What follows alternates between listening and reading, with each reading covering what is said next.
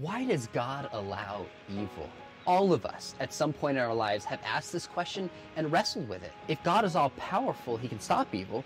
If God is all good, wouldn't he want to stop evil? And yet evil exists. So some skeptics would say maybe an all-powerful good God does not. It's a question that Christians certainly wrestle with. We see in the Bible people like David, people like Job, like Joseph, asking for justice. But we also see a lot of non-believers, like Einstein, who's clearly one of the great thinkers in the history of the world, who believed that somehow the science and math of the universe pointed towards a God, but he couldn't believe in the Christian God because of the existence of pain and suffering. People like Darwin, who gave us Darwinian evolution. Really, at its core, his problem was suffering and evil within the world.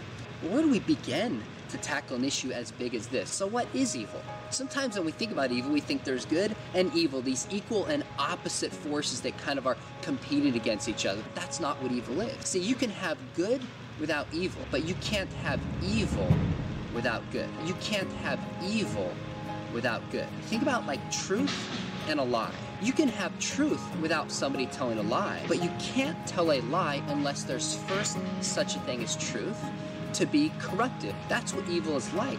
Evil is a corruption of something that is first good. So if evil is a corruption of good, then good must exist. And if good exists, then interestingly, there must be a God. So when somebody raises the problem of evil, what they're assuming is there's a real standard of goodness that exists, objective good. And if that is the case, then there must be a God to ground that good. So raising the problem of evil is kind of an indirect piece of evidence that there first must be a good moral standard, namely a God, a moral lawgiver, to ground that good. So this helps us frame the question, but it doesn't tell us why God allows evil. Why doesn't he stop it? Well, one way to make sense of this is the purpose for which human beings exist. Why are we here? God has not made us like trees. He's not made us like mountains. He hasn't made us like animals. God has uniquely given human beings the ability to make meaningful choices. And that's because God wants to be in a relationship with us. He wants to allow us to have meaningful relationships with other people. And if you create beings capable of loving, then guess what?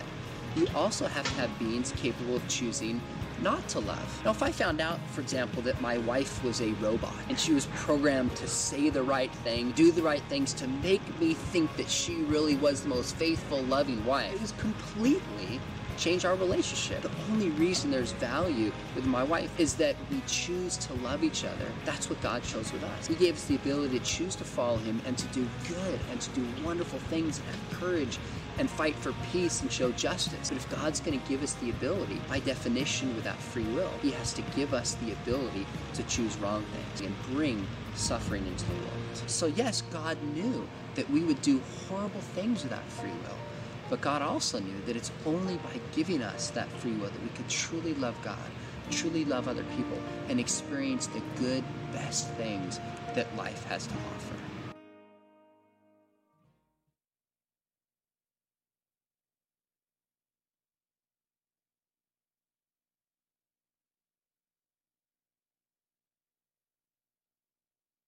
We are called to love the Lord, our God, with all of our heart, soul, strength, and mind. Did that make your mind hurt? How great is our God? For a lot of people, God's not very great because of evil and suffering. And a lot of times we have no answer for that. But I want you to know that as we plunge into knowing and loving God with all of our mind, there is rhyme and reason to why things exist and what God is doing ultimately in the world. What you just watched was the clip that the students watched this last Wednesday night. And we talked about this whole subject briefly, the whole problem of evil and suffering. Because, and it's just not students, week in and week out, we live in a world where there is opposition to the Christian faith because of doubt, skepticism, and problems as it's perceived.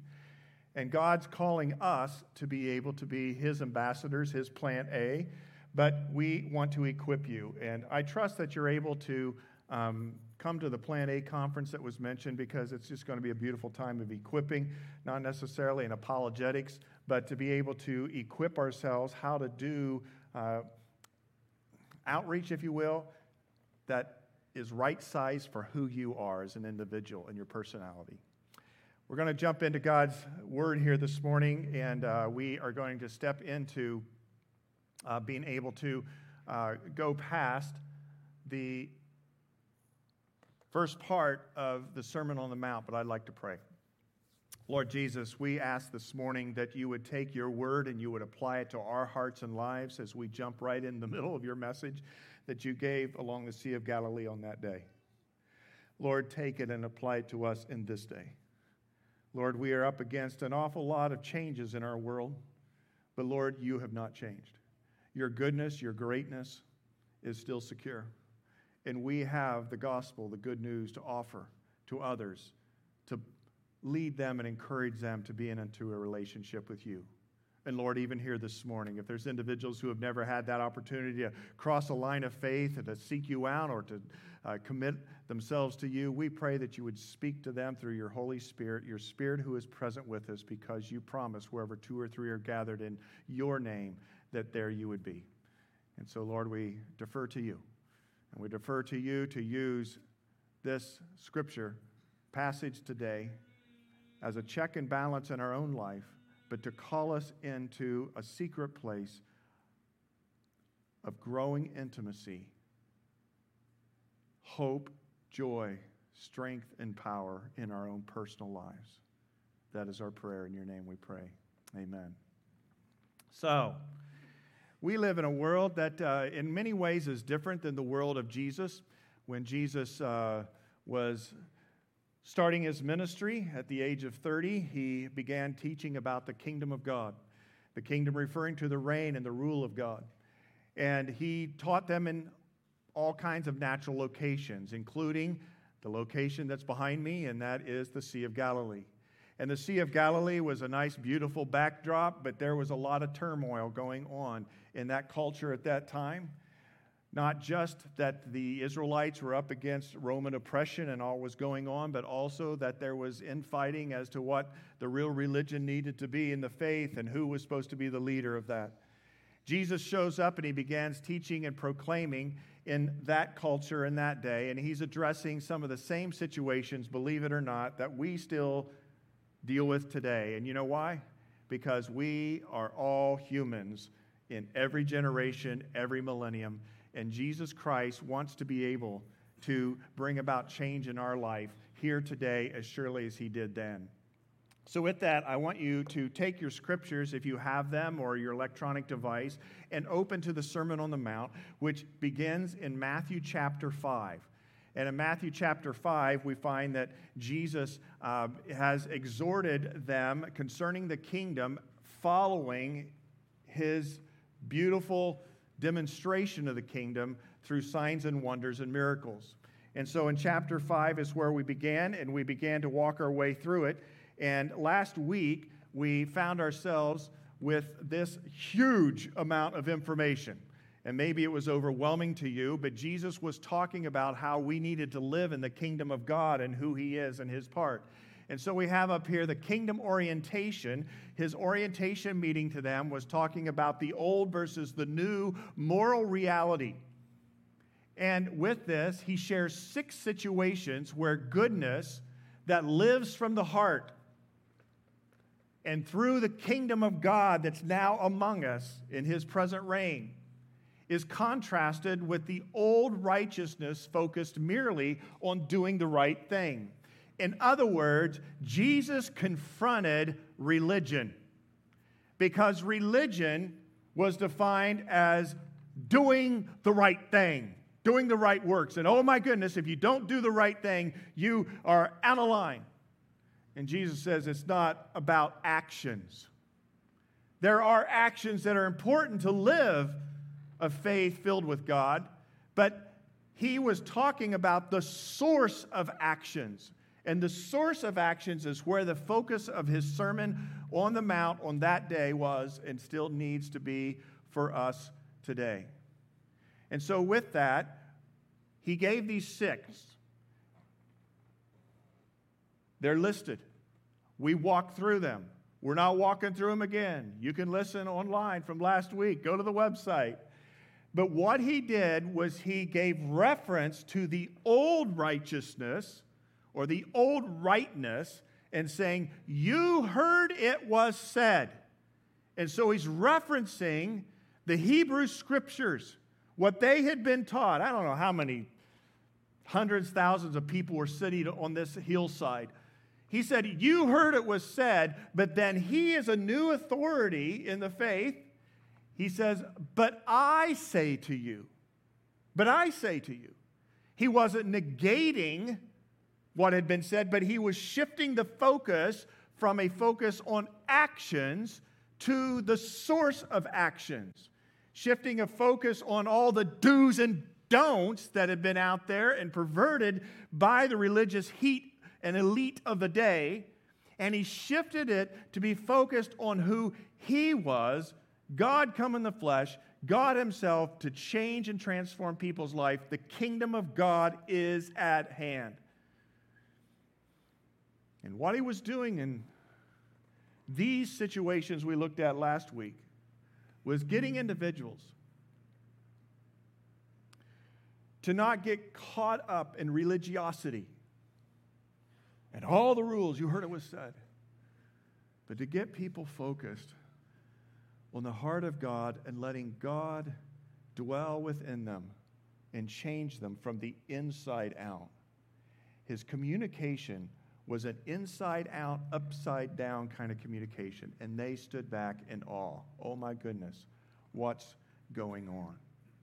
So with that then, he steps from these 6 into chapter 6. You got it? You with me? Trey, I got a little bit of a ringing up here, at least what I'm hearing. So with that, we turn to chapter 6. Here we go. You ready? You ready? I don't know. Are you?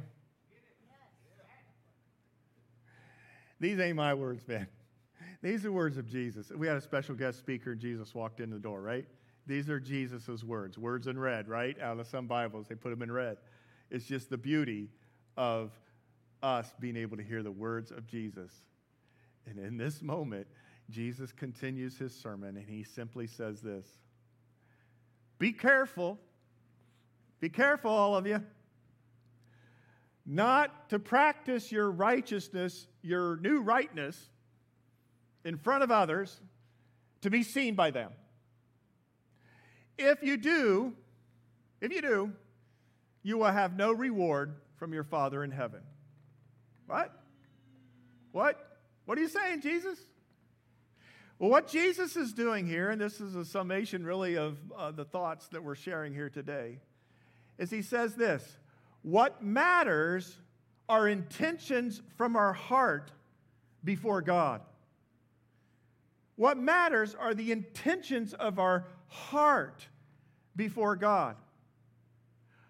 And all the showmanship, and we do a lot of it, right? Think in terms of all that happens in our culture and in your week based upon the self-centeredness that we're taught in a self-esteemed culture.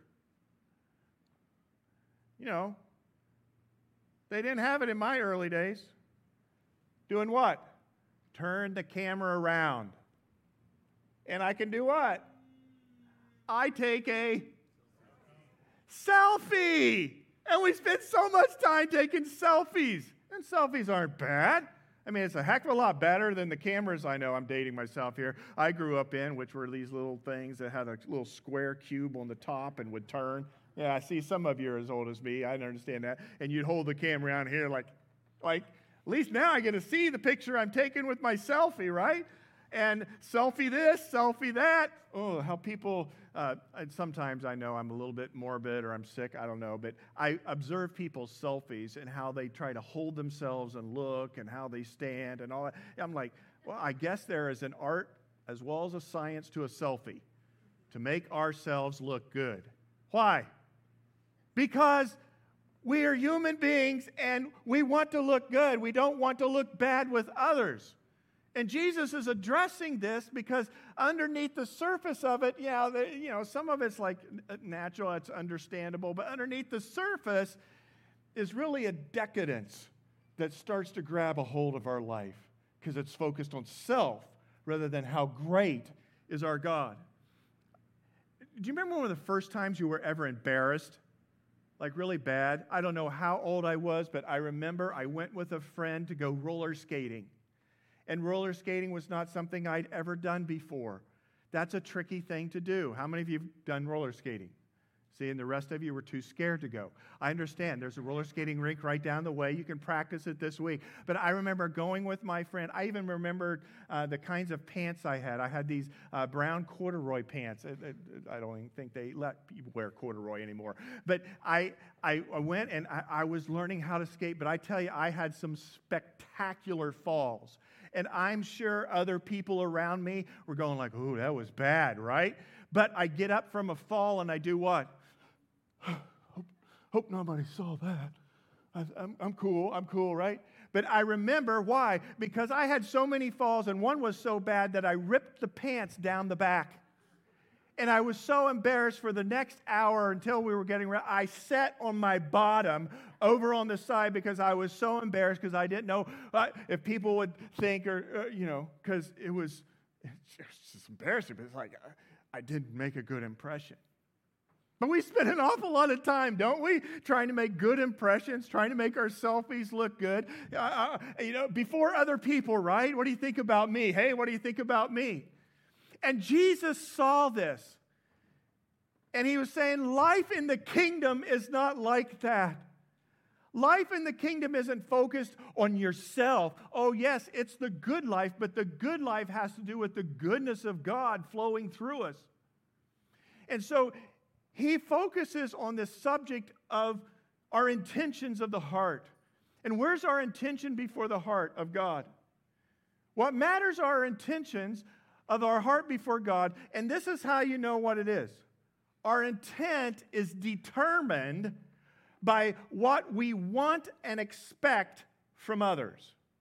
Our intent of why we do something is determined by what we want and expect from others. Are we more concerned about our face to the world or our person before God? You can write that one down, take a snapshot of it. I put us all in the same boat. Are we more concerned about our face to the world or our person before God? And I've simply entitled the thoughts over these three sections of Scripture we're looking at today, Audience of One.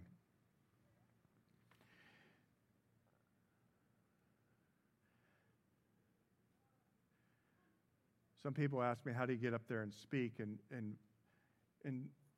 do fairly well and feel comfortable with doing it? Well, I usually say just by the grace of God and what He's called me to do as a part of a church community. But you need to know that every week I stand in a bit of fear when I stand before you. Because I know people can walk out a door and go, that was pretty good today. Or, man, I fell asleep. How about you? I don't know where he went with that point. Some of you, we're glad to have you here, especially if you're new and you're seeking to find a home community. We'd love to have you. This is where God wants you to be, as we always say. But I'm always mindful in church shopping routines. It's like, well, how good is the preacher? Oh, that's that selfie world. And so I walk up here every week, many times with fear and trepidation, because I know my audience isn't you. My audience is the Lord Jesus Christ. And when I'm praying in the evening on a Saturday and thinking through what needs to be on a slide and whatnot, I'm just simply saying, Lord, what do you want to say to us tomorrow? This is not about me. It's not about us. It's about you. And the sooner that we can move to an understanding that we have an audience of one, the sooner you're going to be liberated from an awful lot of anxiety in your life. It's not a chalant, I don't care what people think kind of attitude. I'm not saying that. You get focused on pleasing God and fulfilling His purposes and walking that line. And you will find yourself filled with joy, filled with a direction like none other, because you're serving an audience of one. And what Jesus does in these passages here is He's standing on this mountainside exhorting them about kingdom life and how kingdom life is moving towards goodness, moving away from just merely actions, doing the right thing to the source of the actions. And He's trying to recalibrate and redirect their whole way of thinking concerning the faith. He's given very pragmatic illustrations, the 6 situations we looked at last week, and now He moves into 3 examples concerning the intentions of our heart. And those 3 are just simply these: giving, praying, and fasting. Now, you can take the principles that He's throwing out in His understanding here as He teaches and apply them to other kinds of aspects of your life or other spiritual disciplines, if you will. But He was in a culture straight on at that time, and He was bothered. He was bothered by the religious folks. He just had said in verse 20, unless your righteousness surpasses that of the Pharisees and the teachers of the law, you can't enter the kingdom of God. And we're like, whoa, I can't measure up. I can't be that good. He's like, no, your righteousness needs to go beyond these external actions to be in the very heart. And your righteousness needs to be found in me. And when Christ Jesus is ruling in our life, then it's His righteousness that begins to flow through us and right-size our conduct according to His law and plan for those that we are around. And so, He gets pretty pungent real quick. And He says this in Matthew chapter 6, verse 2. He takes on the issue of giving.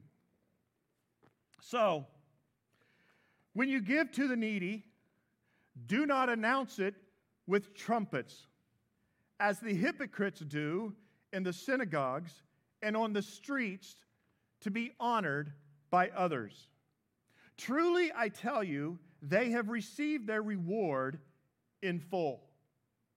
Now, when you read that, part of you goes, what? They would announce it with trumpets? Yeah, I am now going to give an offering, or I'm going to give to a needy person. Could I have some trumpets go ahead of me?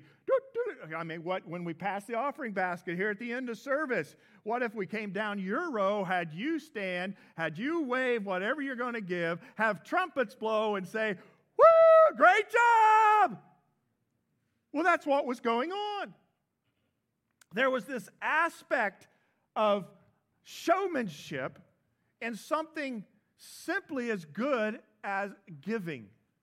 Now, notice in this, Jesus assumes that you are a giving person. And anybody that's a Christ follower needs to be a giving person. You would think giving to help, giving to encourage, right? Giving to support God's ministry through a local church. You're investing in what God's doing in a place like the Awakening or wherever you go to church. You should be a giver. And if you're not a giver, and I'm not parking there today, then there's reason to question, what? What's going on with the kingdom heart inside of you? So He's assuming that you're going to be giving, all right?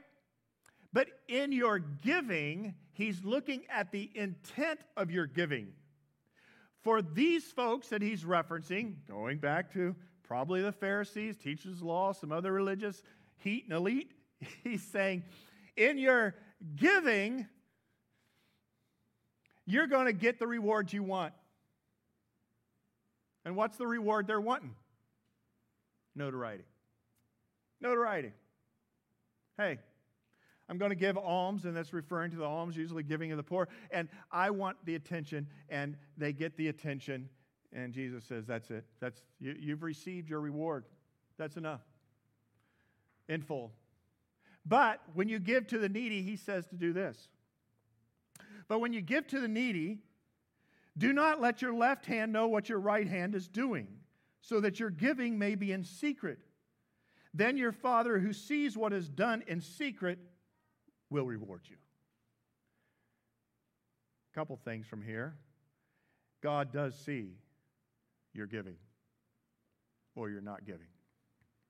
But your giving needs to be done in secret in the sense of giving to Him as an audience of one, not to give in showmanship to others. And He will reward you. Now, the interesting thing here, if you know one of these stories, Jesus at one time was sitting with His disciples outside where the offering coffers were of the temple. And Jesus was actually gawking at people giving their offering. And, he hits, Peter, John, or whatever, and he says, you see that lady over there? She gave 2 coins. She gave all that she had. How much do you think she gave? I'm thinking, well, isn't that contrary to what Jesus was doing with His disciples? Well, Jesus, again, He's not talking about the actions, He's talking about the heart. And the widow with the 2 mites, or the 2 coins, he said that she gave more than anybody else because she gave out of all of her poverty, that she gave all that she had, the riches she would have had. It was there. And so those maybe 2 copper coins, she gave more than all these other people, because He was constantly trying to get the people of His day, beginning with His disciples, to look at the heart issues and not all the external actions. It's interesting, he says here, with this whole aspect of not letting your left hand know what your right hand is doing. Have you ever tried to do that? Do something with your left hand that your right hand maybe wouldn't know. Is that possible? I don't know. It's like if you were told, do not think about pink polar bears for 15 minutes. Can you do that? Don't think about pink polar bears for 15 minutes. What have you just done? You've thought of a pink polar bear, at least in your mind somehow, right? And so when you tell your left hand not to tell your right hand what it's doing, you get caught up in this quagmire, all right, of externals. And it's impossible. You need to focus on the audience of one and give your alms in secret. Give your alms in secret, in quietness of spirit. And God will see, and He will reward your sacrificial giving. So that's one example. Intentions. What's your purpose? Now, I guess I'll meddle a little bit. We don't have trumpets in front of people during our offering. But how else do we like to get recognition for monetary things? I'm not saying there's anything wrong with this. It's just an example of in our modern day. So when you come across, and it happens a lot of times, I think, on college campuses, buildings are named after the people who gave them the money to help build the building. You seen that? Would that be included in it? I don't know. I don't know that person's heart and their generosity spirit. That's great. I'm glad I enjoy those buildings, But or maybe some big plaque that says this was, it may be given in honor and memory. I appreciate that. But was it given for the purpose of saying, oh, I'm the one that funded this?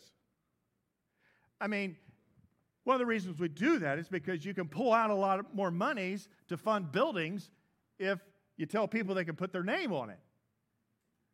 But we don't stand up and say, how many of you would like to have your name on a mop? Because of the maintenance for this facility is pretty critical. And we're just going to take an offering for more mops today. And we needed mops with this great group of people we had yesterday in here. But we wouldn't put our name on that. Who wants to give for the maintenance and the ongoing support? Here's my name. And I'm just going to stop there. I could give some more that were in my head. But it's just that you got to catch yourself whereat in our culture is this intent to look good versus God wanting you to just have a genuine, sincere heart and to give out of all that He's given to you. So he focuses on the giving, and then he takes up prayer. All right? Prayer, we do it. I mean, yeah, what's he going to say? He says this in verse 5. And when you pray, do not be like the hypocrites. Oh. For they love to pray standing in the synagogue and on the street corners to be seen by others. Truly, I tell you, they have received their reward in full. There he is again. What do you mean to receive your reward? They wanted to be noticed. They were noticed. There's your reward. Good luck. Now, the word hypocrite is only used by Jesus in Scripture, and he uses it 17 times. We have a pretty deep feeling about the word hypocrite, but in his day, it was just sort of coming into prominence. It's a classical Greek word that has to do with actor.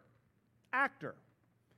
It's a known fact that during Jesus' time in Palestine, there was a theater just outside of Nazareth and Zipporah that was built, and maybe him and his earthly father Joseph actually helped construct some of that theater. I don't know. But Herod the Great he put theaters in Jerusalem and in Samaria and in Jericho.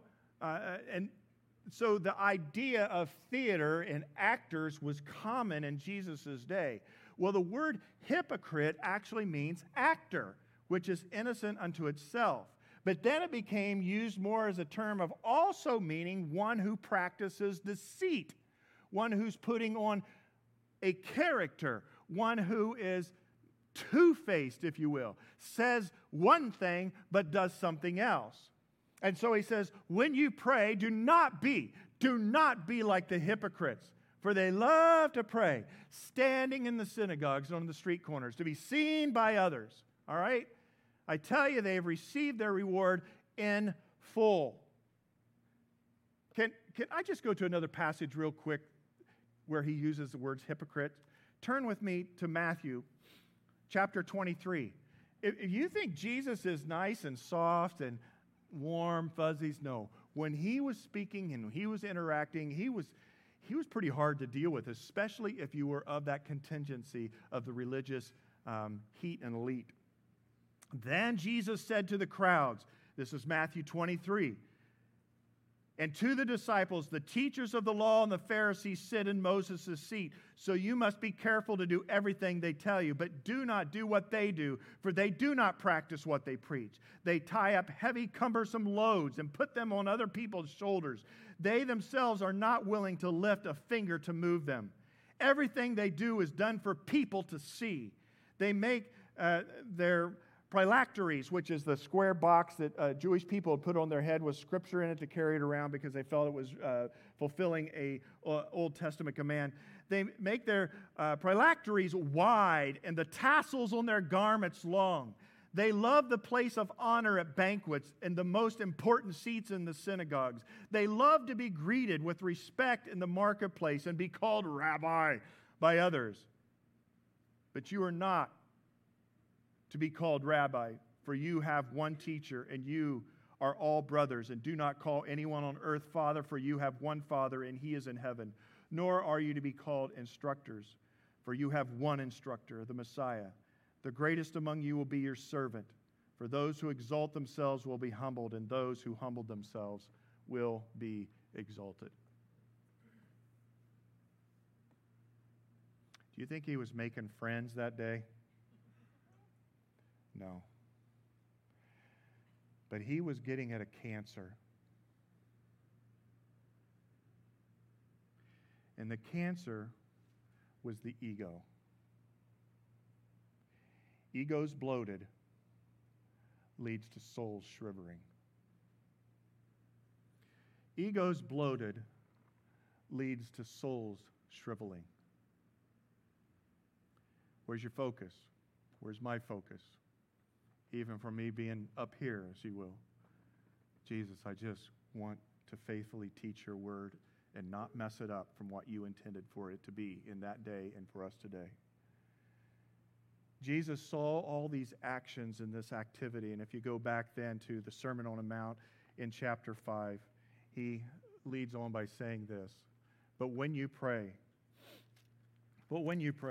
because you're to pray, but when you pray, go into your room, close the door, and pray to your Father who is unseen.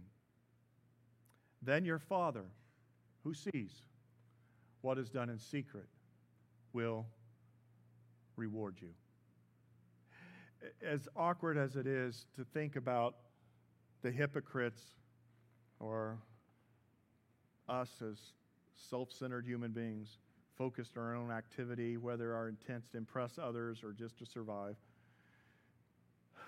when we think about our reward has been received in full, that's not all that exciting. But when I think about living my life with pure intent, with God living through me, and that my Father sees, and that there is a reward from Him, I don't know what that is. My mama, I never called her mama, but my mom, she says that Scripture teaches that we're going to receive a crown in heaven. But I don't know why I always remember this. She says, Gary, just remember, the crown's only good for thrown at the feet of Jesus when you see Him. There's something rich and deep when you get into the audience of one kind of relationship and knowing that the Father sees secret things you've done, ways that you've cared, ways that you've given, ways that you've interceded and you've prayed, ways that you've humbled yourself. God sees that. And there is coming a day. It may not be in this world for sure, but there is coming a day when He will reward you. And ultimately that reward is by being able to be in His presence eternally and serving His purposes and giving Him glory, for He indeed is a great God. He goes on then and says, and when you pray, do not keep. Evidently, this is what they were doing. Do not keep on babbling like pagans, for they think they will be heard because of their many words. Do not be like them, for your Father knows what you need before you ask Him. You know, on Sunday mornings, we have a prayer time, and I just want to reiterate the opportunity for that before service from 9:30 to 9:50. We had been praying down here in a circle, but we're trying to get people in and out and do some other logistics in the auditorium here more. So we now pray right outside the door on this side of the main venue, and we just circle up some of the white fold-up chairs there, and we pray. And I want to encourage you to come and pray. And I'm mindful that when people come together and pray, maybe you're like this in your environments and maybe the life groups that you're a part of, you get really self-conscious. I can't pray out loud. What if I say something that's not right or something that's silly? Friends, if you're in an audience of one kind of relationship, just forget about everybody else around you. They're family anyway. Just speak to God like you would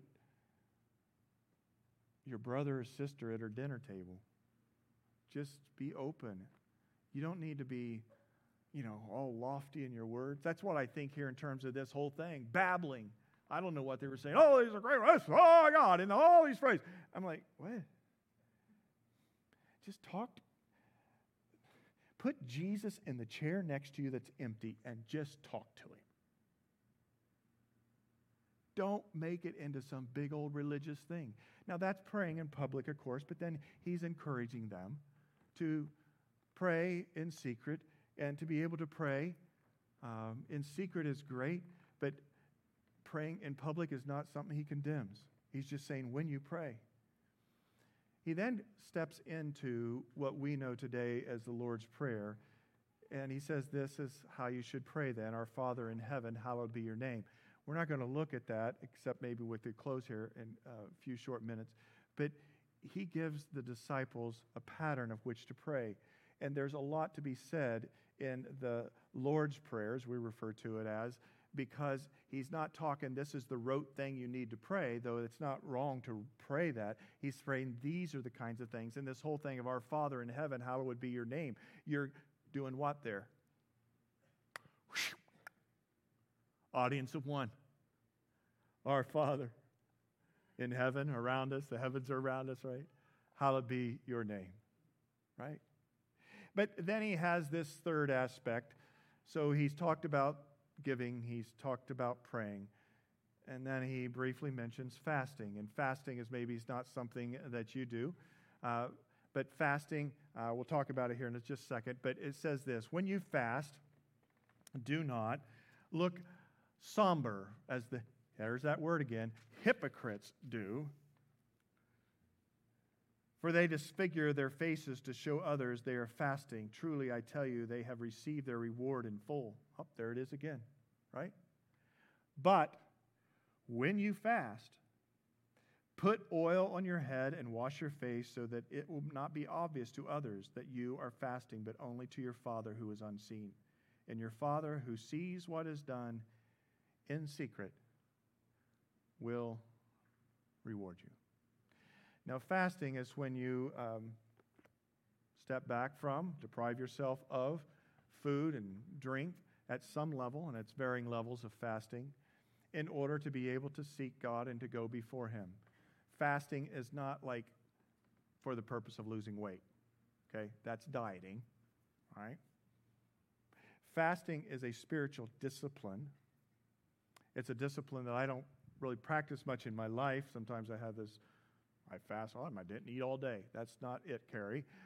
Fasting is where you're saying, hey, I'm setting aside this time to seek God out, and I want to hear from Him. It is truly a place of secret. And Jesus is saying, get up, take a shower, put on your cologne, look good, go about your day. Don't go out with all this somberness. Oh, man, I'm fasting. I'm seeking God today. That's trying to do what? The intent of our heart, getting attention from other people. But fasting is a very legitimate discipline. I remember when I first stepped into fasting, I was in college, and I remember really a huge decision before me, and I ended up fasting for several days, going without food and just with drink. And it pulls you into a secret place. It truly does, of experience with God. And because whenever you get the hunger pains, you're going, I'm supposed to be focusing on that prayer need in my own life. And the Lord walks you through this fasting journey. And it's interesting. Jesus fasted for 40 days, shortly before this sermon, right? Before He started His ministry. And when He was fasting, right? When He was fasting, He ended up being confronted by Satan. Do you remember that? And Satan came to Him and tempted Him in His 40-day fast. And Jesus answered what? He says this in Matthew 4:4 to Satan. He answered, "It is written, man shall not live on bread alone, but on every word that comes from the mouth of God." He was repeating something in Deuteronomy 8:3 concerning the mammon and that kind of thing. And Jesus was saying, in your face, Satan, you do not live by mere substance of bread and drink. You live by the Word of God. And so when you're in fasting times, the Word of God becomes more powerful to you, whether it's the written Word or the spoken Word. And so you're in this season of seeking Him. And it's truly something that you do in secret, because it's in a secret place that you end up finding yourself, and others around you don't really even know what's going on. I'm in a place of seeking the Lord. But don't be the showmanship, trying to get attention from others. Oh, look at what I'm doing. Jesus is saying that we need to always check the intent of our heart and not be the two-faced kind of person. That we need to live our life in the presence and in the face of God far more than worrying about the world. It was interesting. When I did that first fast, I remembered I was on day 3. I was heading into day 4. I'm like, man, because you sort of break through certain levels of hunger issues. And I'm like, I'm going to make it for the whole week, man. I'm going to fast for the whole week. Guess what happened shortly after I started thinking those thoughts. I felt the Lord say to me, you're done. The fast accomplished its purpose in your heart and seeking me out, my will in this. But if you're now fasting to say, I can make it 7 days, I've now gotten my own reward, right? So move on. I want to encourage us as we close. I'm going to invite the team to come up. We're going to worship the audience of one again, before the audience of one. That if there is some area in your life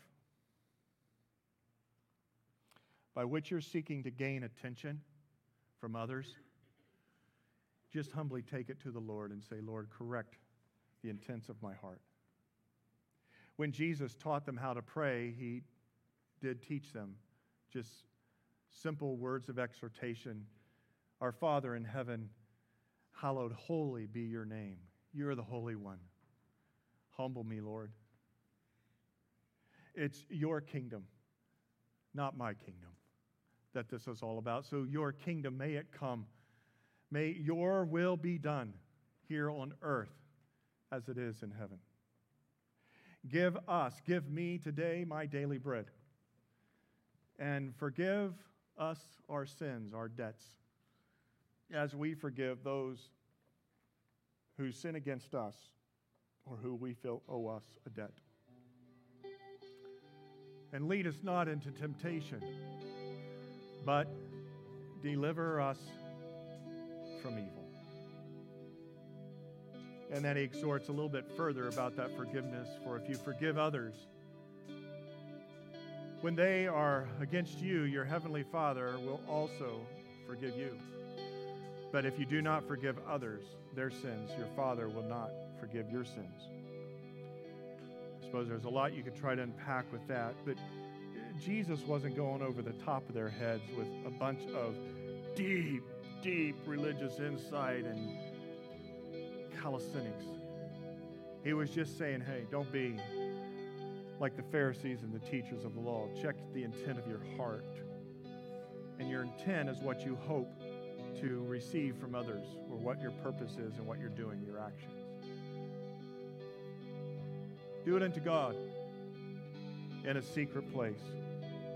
And secret place doesn't mean that it's not in a corporate public setting. Giving, praying, fasting, just 3 of many examples for the gut check. We're actually going to have the ushers come to receive the Lord's tithes and offerings. They're His, they're not ours. For His purposes. Sometimes I think the whole online giving has helped us with this, because then it's not like, I'm sorry, things come to my mind I think of. And when I was a little kid, sitting in big church, the offering plate would come and it was a metal one. And you felt bad for not maybe giving something. But if you put your hand in it and you click the bottom of it, it sounded like you put some coins in it.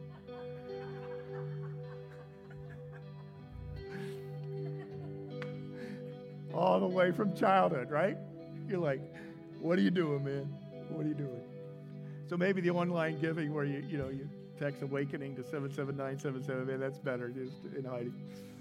But I remember when we first started doing a number of years ago, it's like, oh, is it all right for people not to bring their physical offering to the house of the Lord because it's an act of worship, right? It's like, oh, can't do that online giving, whether it's ACH or credit card. It's got to be the offering kind of thing there. And then the offering basket would pass, and then a lot of times regular people that gave, they wouldn't put anything in there. And I'm thinking, oh my gosh, is people judging me down the road because I didn't put anything in the offering? You see how it just sort of, it's a poison. Don't go there. Just know in the secret place with the audience of one, allow your actions and all that you do or say to be unto Him. So as they come to receive the Lord's tithes and offerings, I'm going to have us stand. And I asked Angela, she had another song, but I said, I want to come back and I want to do that Great Is Our God song again. because this is a great way for us to lead out of here and to be able to focus on the audience of one. Plus, I just wanted to hear Greg sing again because I want him to keep singing. So that's ushers come, and then we'll close.